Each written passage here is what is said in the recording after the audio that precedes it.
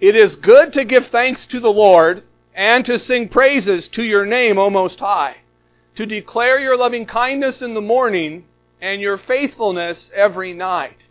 On an instrument of 10 strings, on the lute and on the harp with a harmonious sound, for you, Lord, have made me glad through your work. I will triumph in the works of your hands. O Lord, how great are your works! Your thoughts are very deep. A senseless man doesn't know. A fool does not understand this, that though the wicked spring up like grass, all the workers of iniquity seem to flourish, it is that they might be destroyed forever. But you, Lord, are on high forevermore. For behold your enemies, O Lord, for behold your enemies shall perish, and the workers of iniquity will be scattered. But the righteous, the faithful, will flourish like a palm tree. He shall grow like a cedar in Lebanon. Those who are planted in the house of the Lord shall flourish in the courts of our God. They shall still bear fruit in old age. They shall be fresh and flourishing, to declare that the Lord is upright. He is my rock. There is no unrighteousness in Him.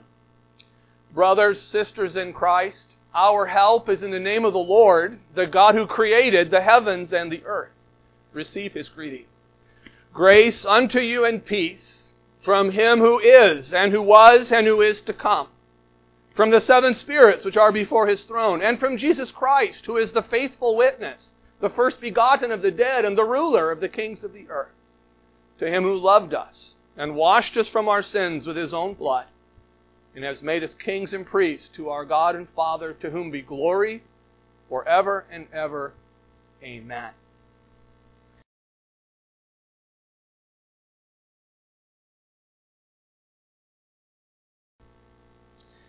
All right, next would you turn with me in your Bibles to Revelation chapter 2. Revelation chapter 2.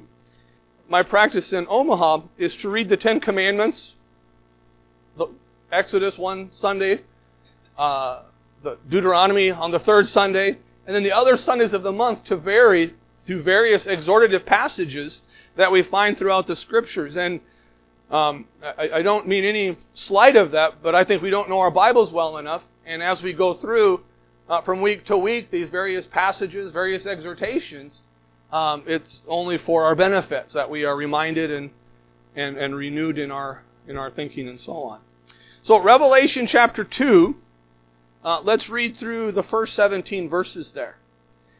To the angel of the church in Ephesus write, the words of Him who holds the 7 stars in His right hand, who walks among the 7 golden lampstands, I know your works, your toil and your patient endurance, and how you cannot bear with those who are evil, but have tested those who call themselves apostles and are not, and found them to be false.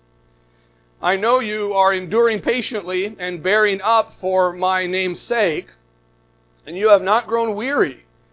But I have this against you, that you have abandoned the love you had at first.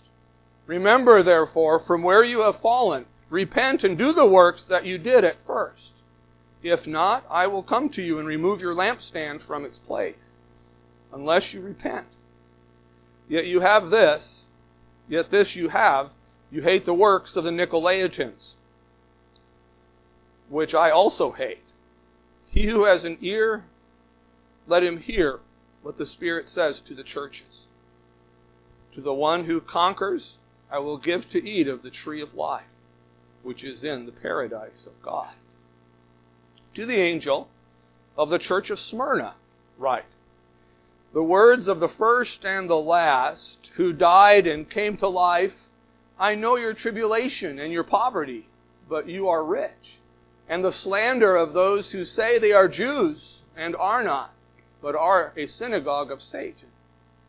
Do not fear what you are about to suffer. Behold, the devil is about to throw some of you into prison, that you may be tested, and for 10 days you will have tribulation.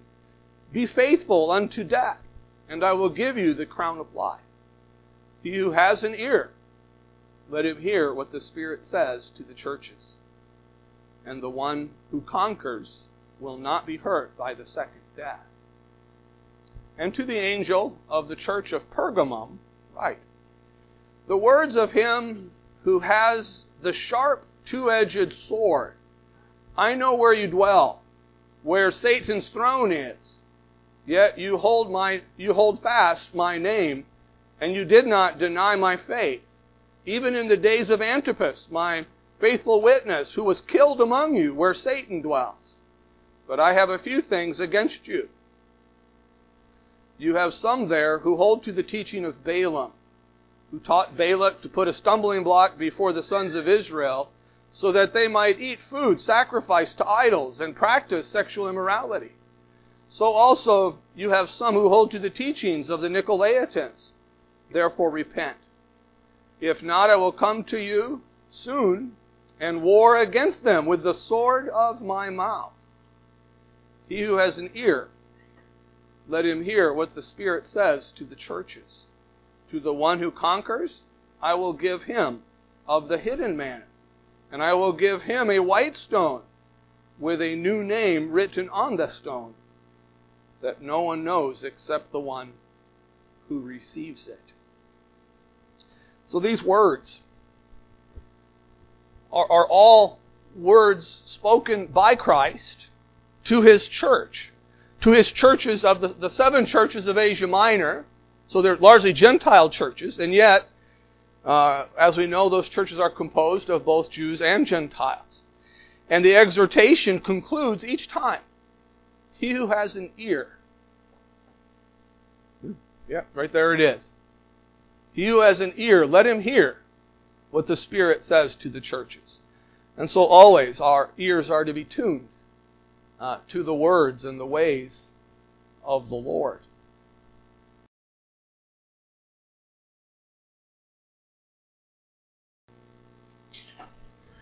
Would invite you to turn with me in your Bibles to Exodus chapter 14.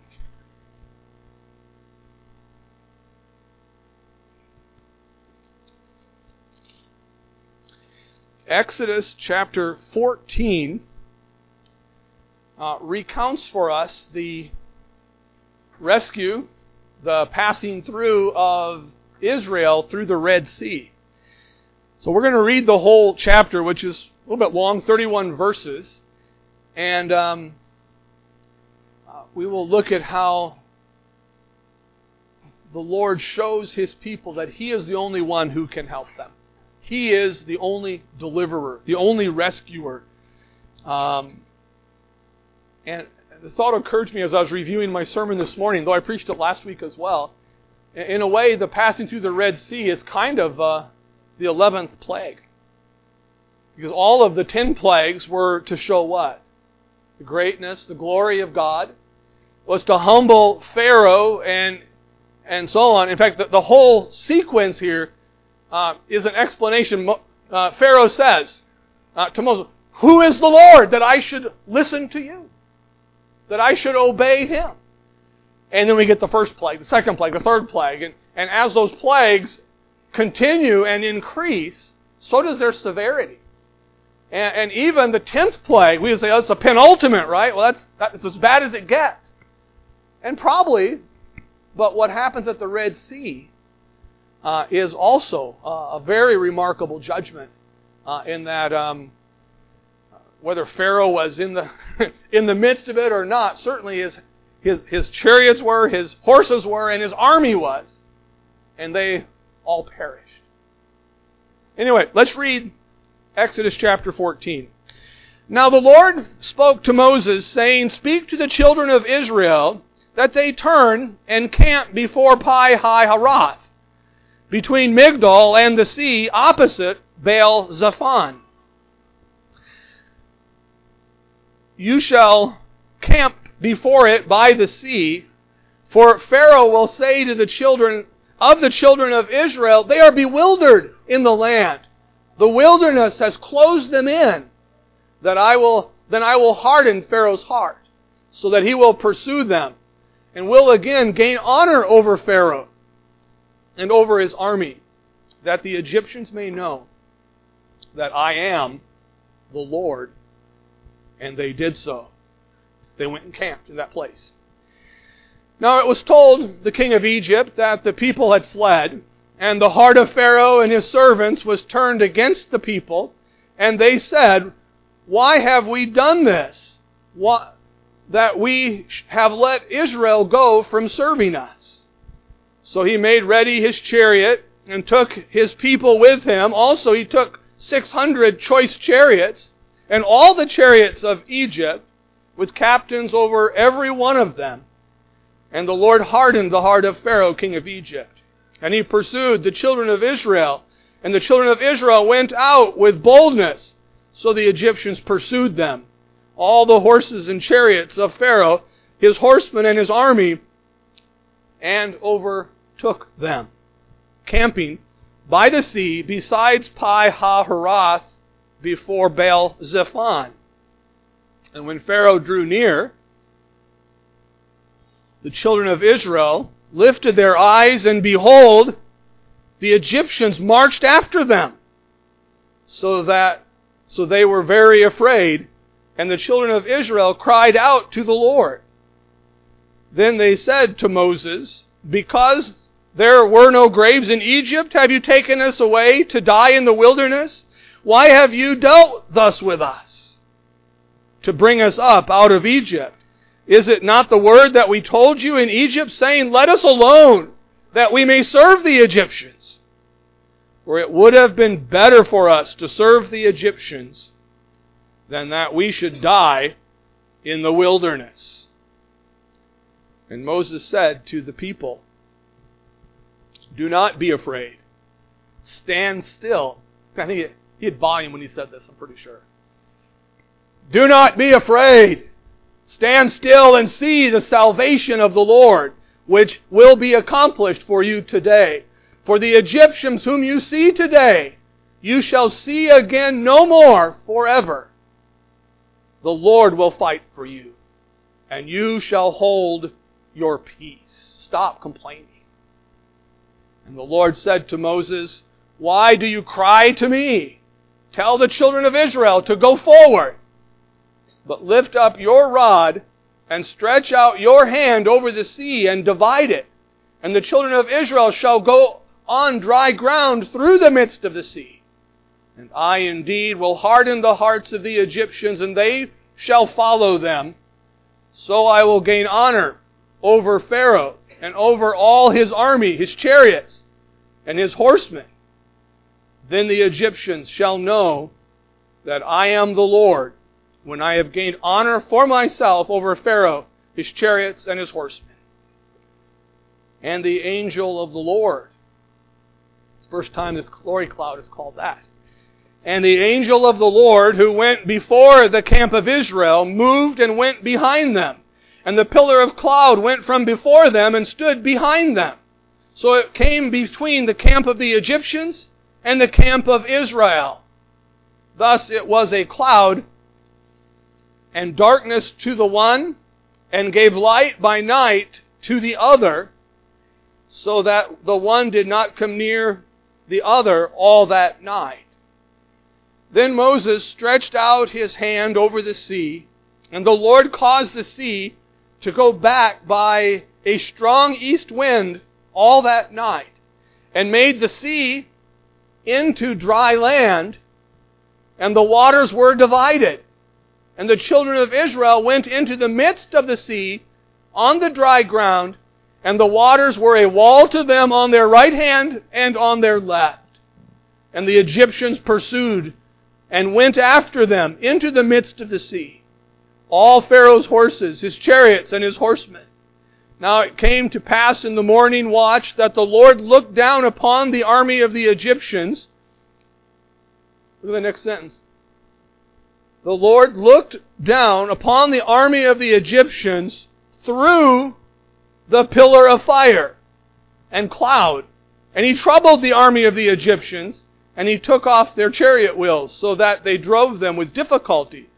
And the Egyptians said, "Let us flee from the face of Israel, for the Lord," that's the name Jehovah, "fights for them against the Egyptians." Then the Lord said to Moses, "Stretch out your hand over the water, over the sea, that the waters may come back on the Egyptians, on their chariots, and on their horsemen."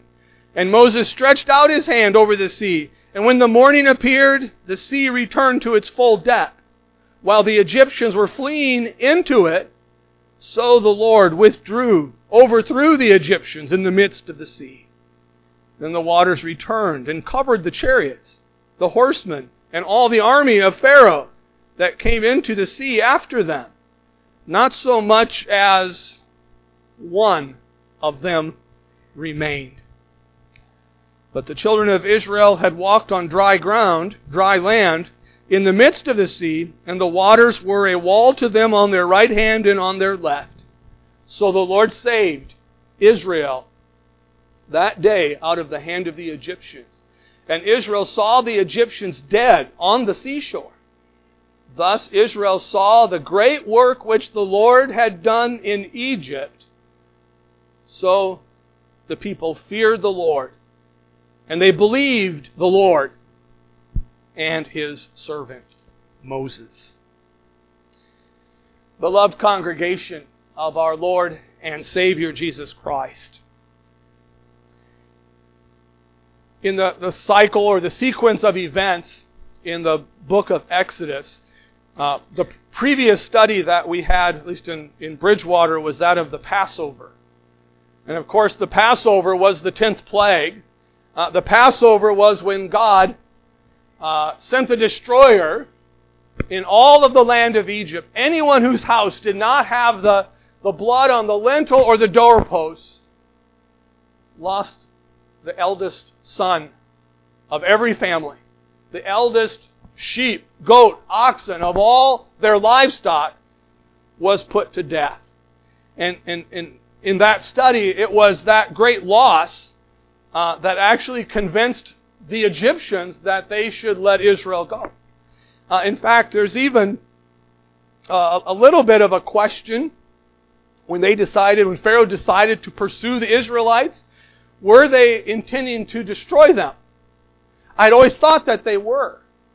But the motive for their going was that their workers had left and weren't planning to come back. So somewhere between the two of them, and certainly Pharaoh was a wicked and evil man. In fact, what we see in this story of the 10 plagues is how foolishly rebellious sinful hearts can be. And of course, there is, God hardens his heart, Pharaoh hardens his heart. There's that whole discussion. But the reality is Pharaoh is bent on wickedness. He can't think straight. In fact, his servants at one point say, "Don't you know that Egypt has been destroyed? Nothing left." And yet they give bad advice. They say, "Let them go, but not their children. Let them go, but not their cattle." And so they even prolonged the judgments that would come upon them. And so the Passover is Exodus chapter 12. The passing through the Red Sea is chapter 14. And so this, from my perspective, it's part of this bigger story that we're studying. And the big story is the Bible's story, right? Starts in Genesis, concludes with Revelation chapter 21. And so every passage, every book, every prophecy, every epistle, every psalm fits into the context of the big story. And that big story is what we have to realize is God's purpose to accomplish His will. God's purpose to redeem His people and to bring them to Himself in the promised land. Of course, we're mixing metaphors because the promised land for us is the life in the world that is to come. The consummation, when life as we know it ends. When the dead are raised, when those who are alive are changed, and we meet the Lord. And He ushers us into this eternal kingdom. Well, the story of Exodus is kind of a microcosm of that big story. In this chapter here, we have a multitude of signs and wonders, of the miraculous things that take place. If you go through the pages of Scripture, there's really just 3 or 4 times like this. It's not normal for miracles, signs, and wonders to be performed. That's not normal. But it is astounding and remarkable because the God who did those miracles, signs, and wonders, is He able to do those things today? Well, that and more. He is able to do all things that He pleases. And in fact, we just finished a study through the book of Revelation, and Dr. Robert Godfrey said, you notice there's no battles fought in the book of Revelation? Wait a minute, there's Armageddon. What about that? What about that? Well, you read them, and all of God's enemies are overcome by the word of His mouth, by the brightness of His glory. That is the astoundingly great God whom we serve. And it's good for us to remember. You know, we might feel like we're a little bit weak and foolish to serve the Lord in an age where so many people would discount those truths and realities. But the truth and reality is that God is who He says He is. He is going to do all that He has promised. Just think of how Jesus could talk in the Olivet Discourse. Heaven and earth will pass away. But what? But my words will never pass away. In other words, He will accomplish everything that He says. Well, what we're going to see here, and I've got to get on with our story, I suppose. What we're going to see here is that God is going to provide the assurance that Israel's never going back to Egypt. Here's my theme. After delivering Israel from the hand of Pharaoh in Egypt, the Lord shows them that He is their only hope. He is their only deliverer. And we will note first the divine presence with the Israelites. Secondly, the hopeless, in quotation marks, situation of the Israelites. And then thirdly, the remarkable deliverance of the Israelites. So point one, we'll look back. What do we learn about what has taken place already? Point two, we'll assess our situation, or their situation, where they are in this place of great danger. And then we will see what God is going to do. The divine presence is an interesting subject and topic. Because God showed Himself to Abraham, Isaac, and Jacob.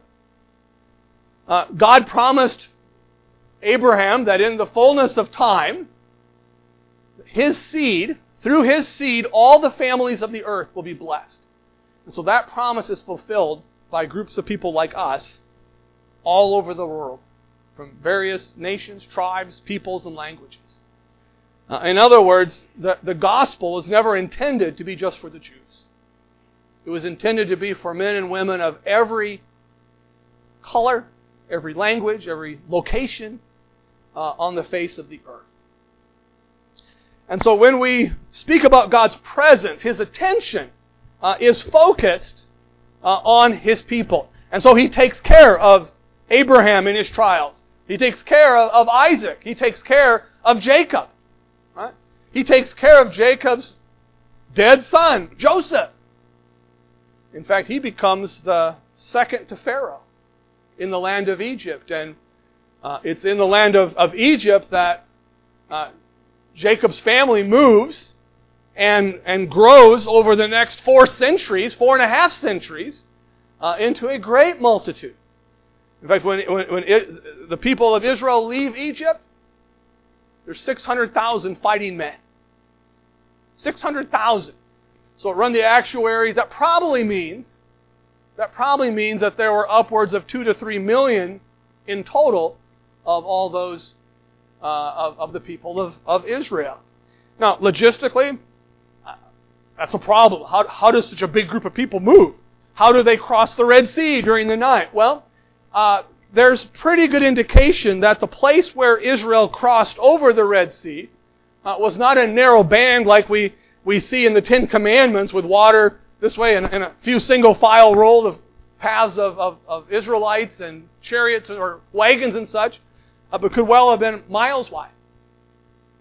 And there's places in by the Red Sea where even today you can look at those places and it says, yeah, that would make sense that they would cross there. And they're miles wide. So it would be a movement forward at the same time. Well, we see in the last part of chapter 13, the first part of chapter 14, look at verse 17. There's some interesting things here.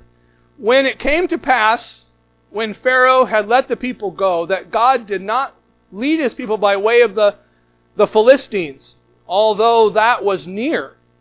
For God says, lest perhaps the people change their minds when they see war and return to Egypt. Did you know along the coastline between Egypt and Palestine, it's about 150, maybe 250 miles. So they could have gone from Egypt to the Promised Land, probably 2 weeks. Wagon trains, I think, can travel at 8 miles a day.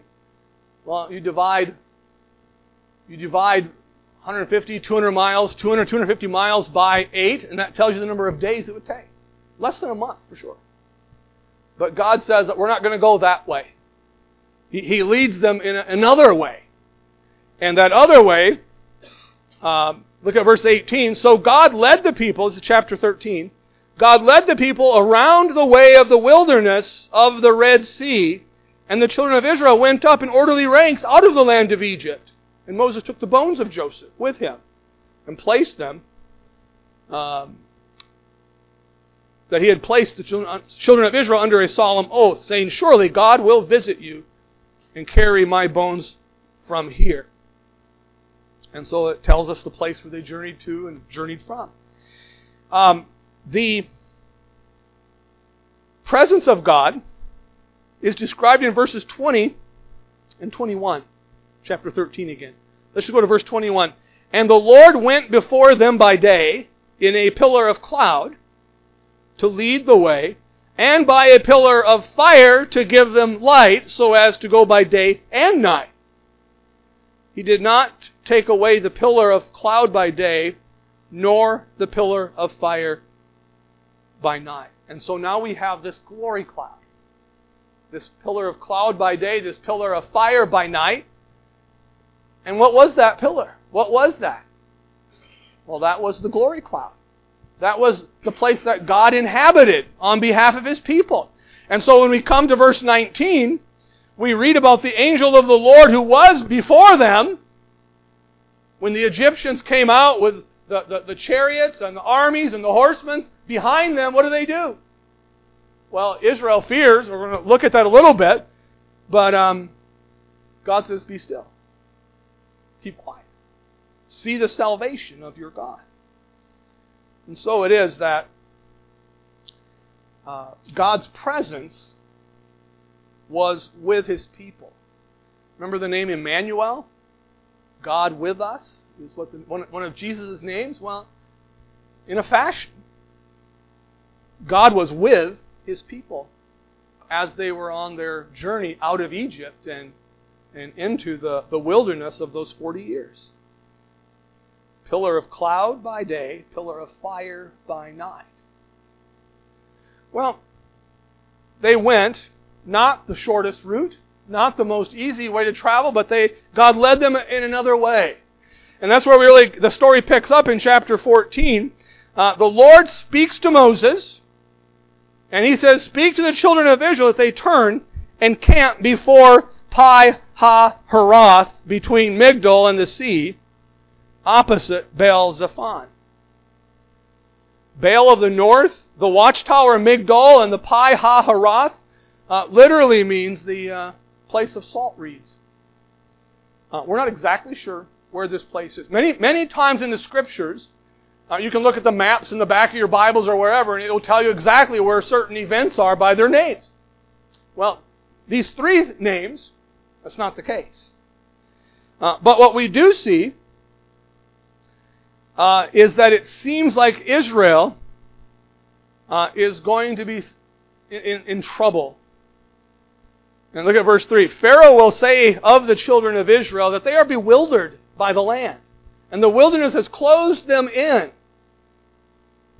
That's what Pharaoh's going to think. That's Pharaoh's plan, right? Now we have God's plan. Then I will harden Pharaoh's heart so that I will pursue them, and I will gain honor over Pharaoh and over all his army, that the Egyptians may know that I am the Lord.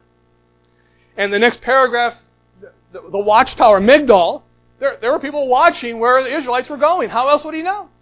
Right? They report back to Pharaoh and say, hey, the people have blundered. They've made a mistake.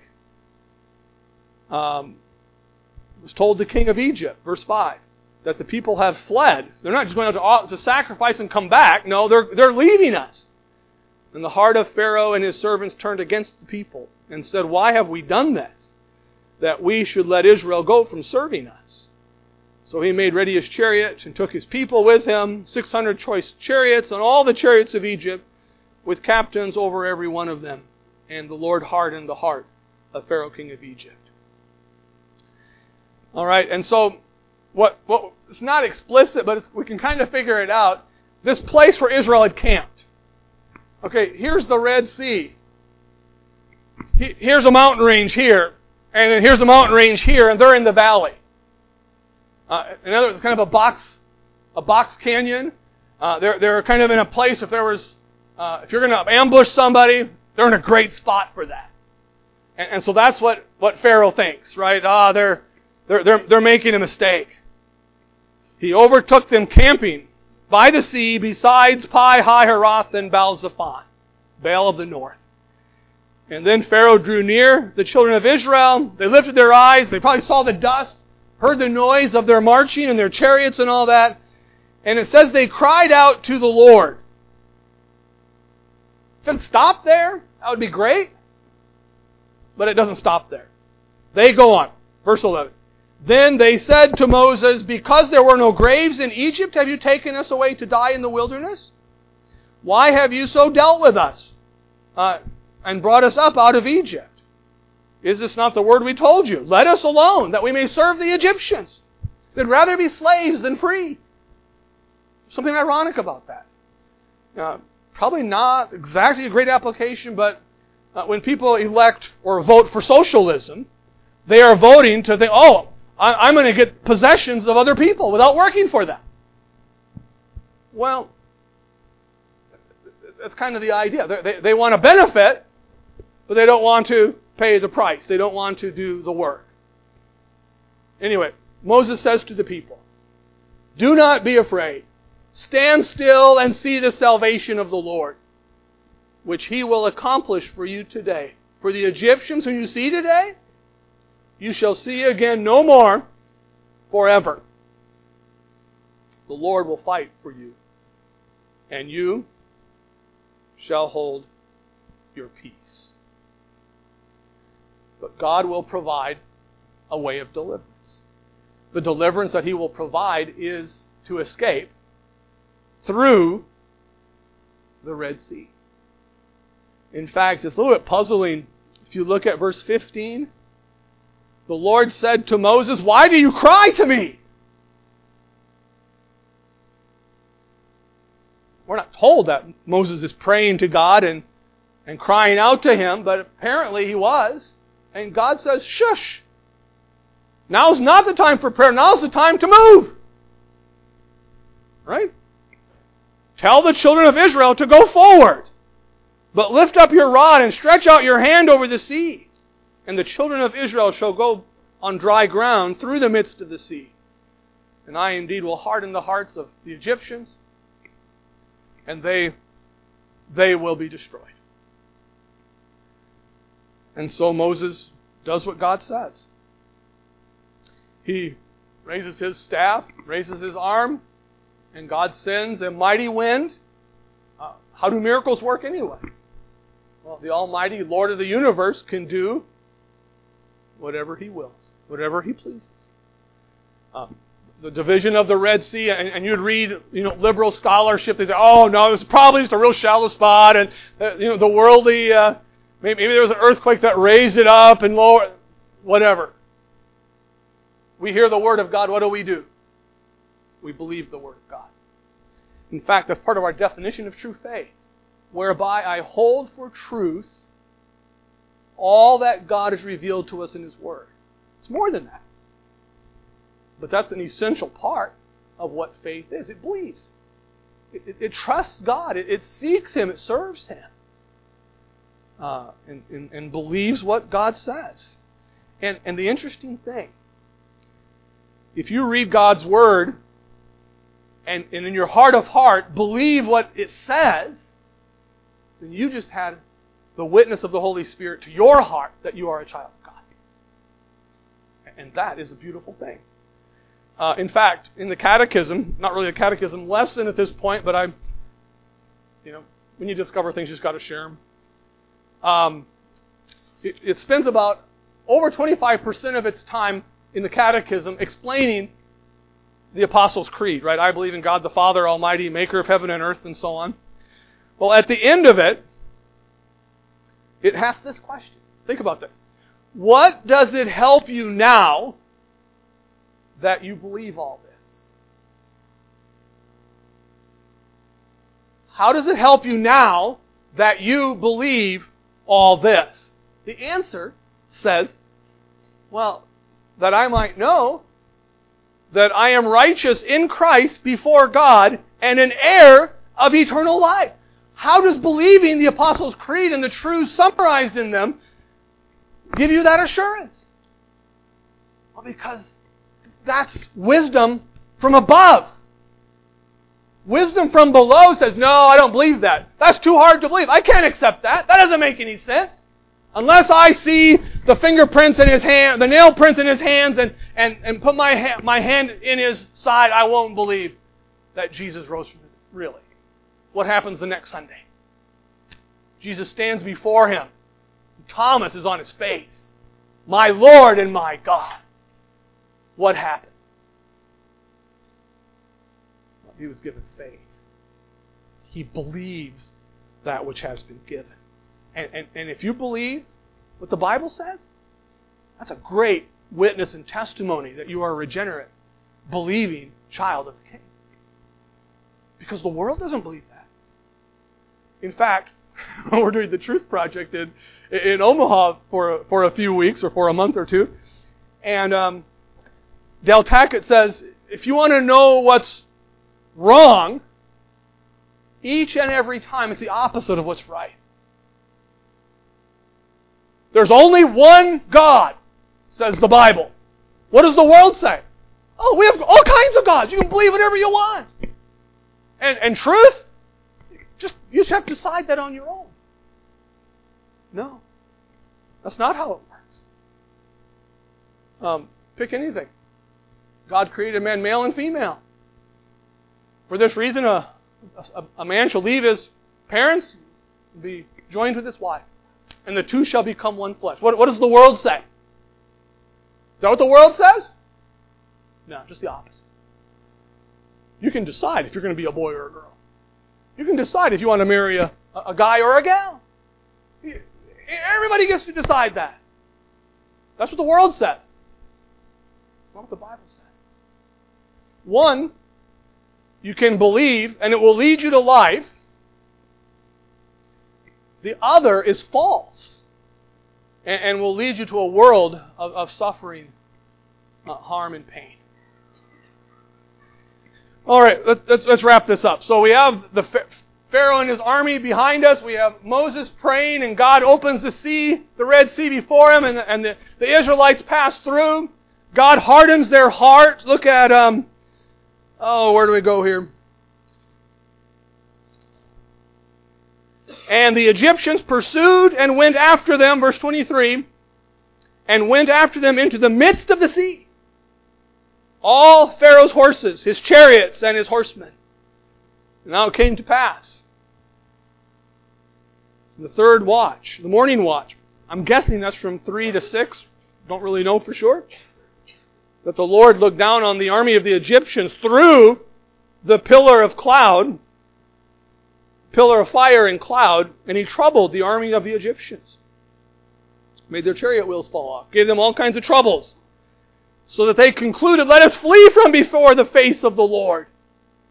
For the Lord, face of Israel, for the Lord fights for them against the Egyptians. Then the Lord said, lift up your staff over the water. He does that, and the water goes back to its place. All those chariots, all those horses, all those soldiers, done.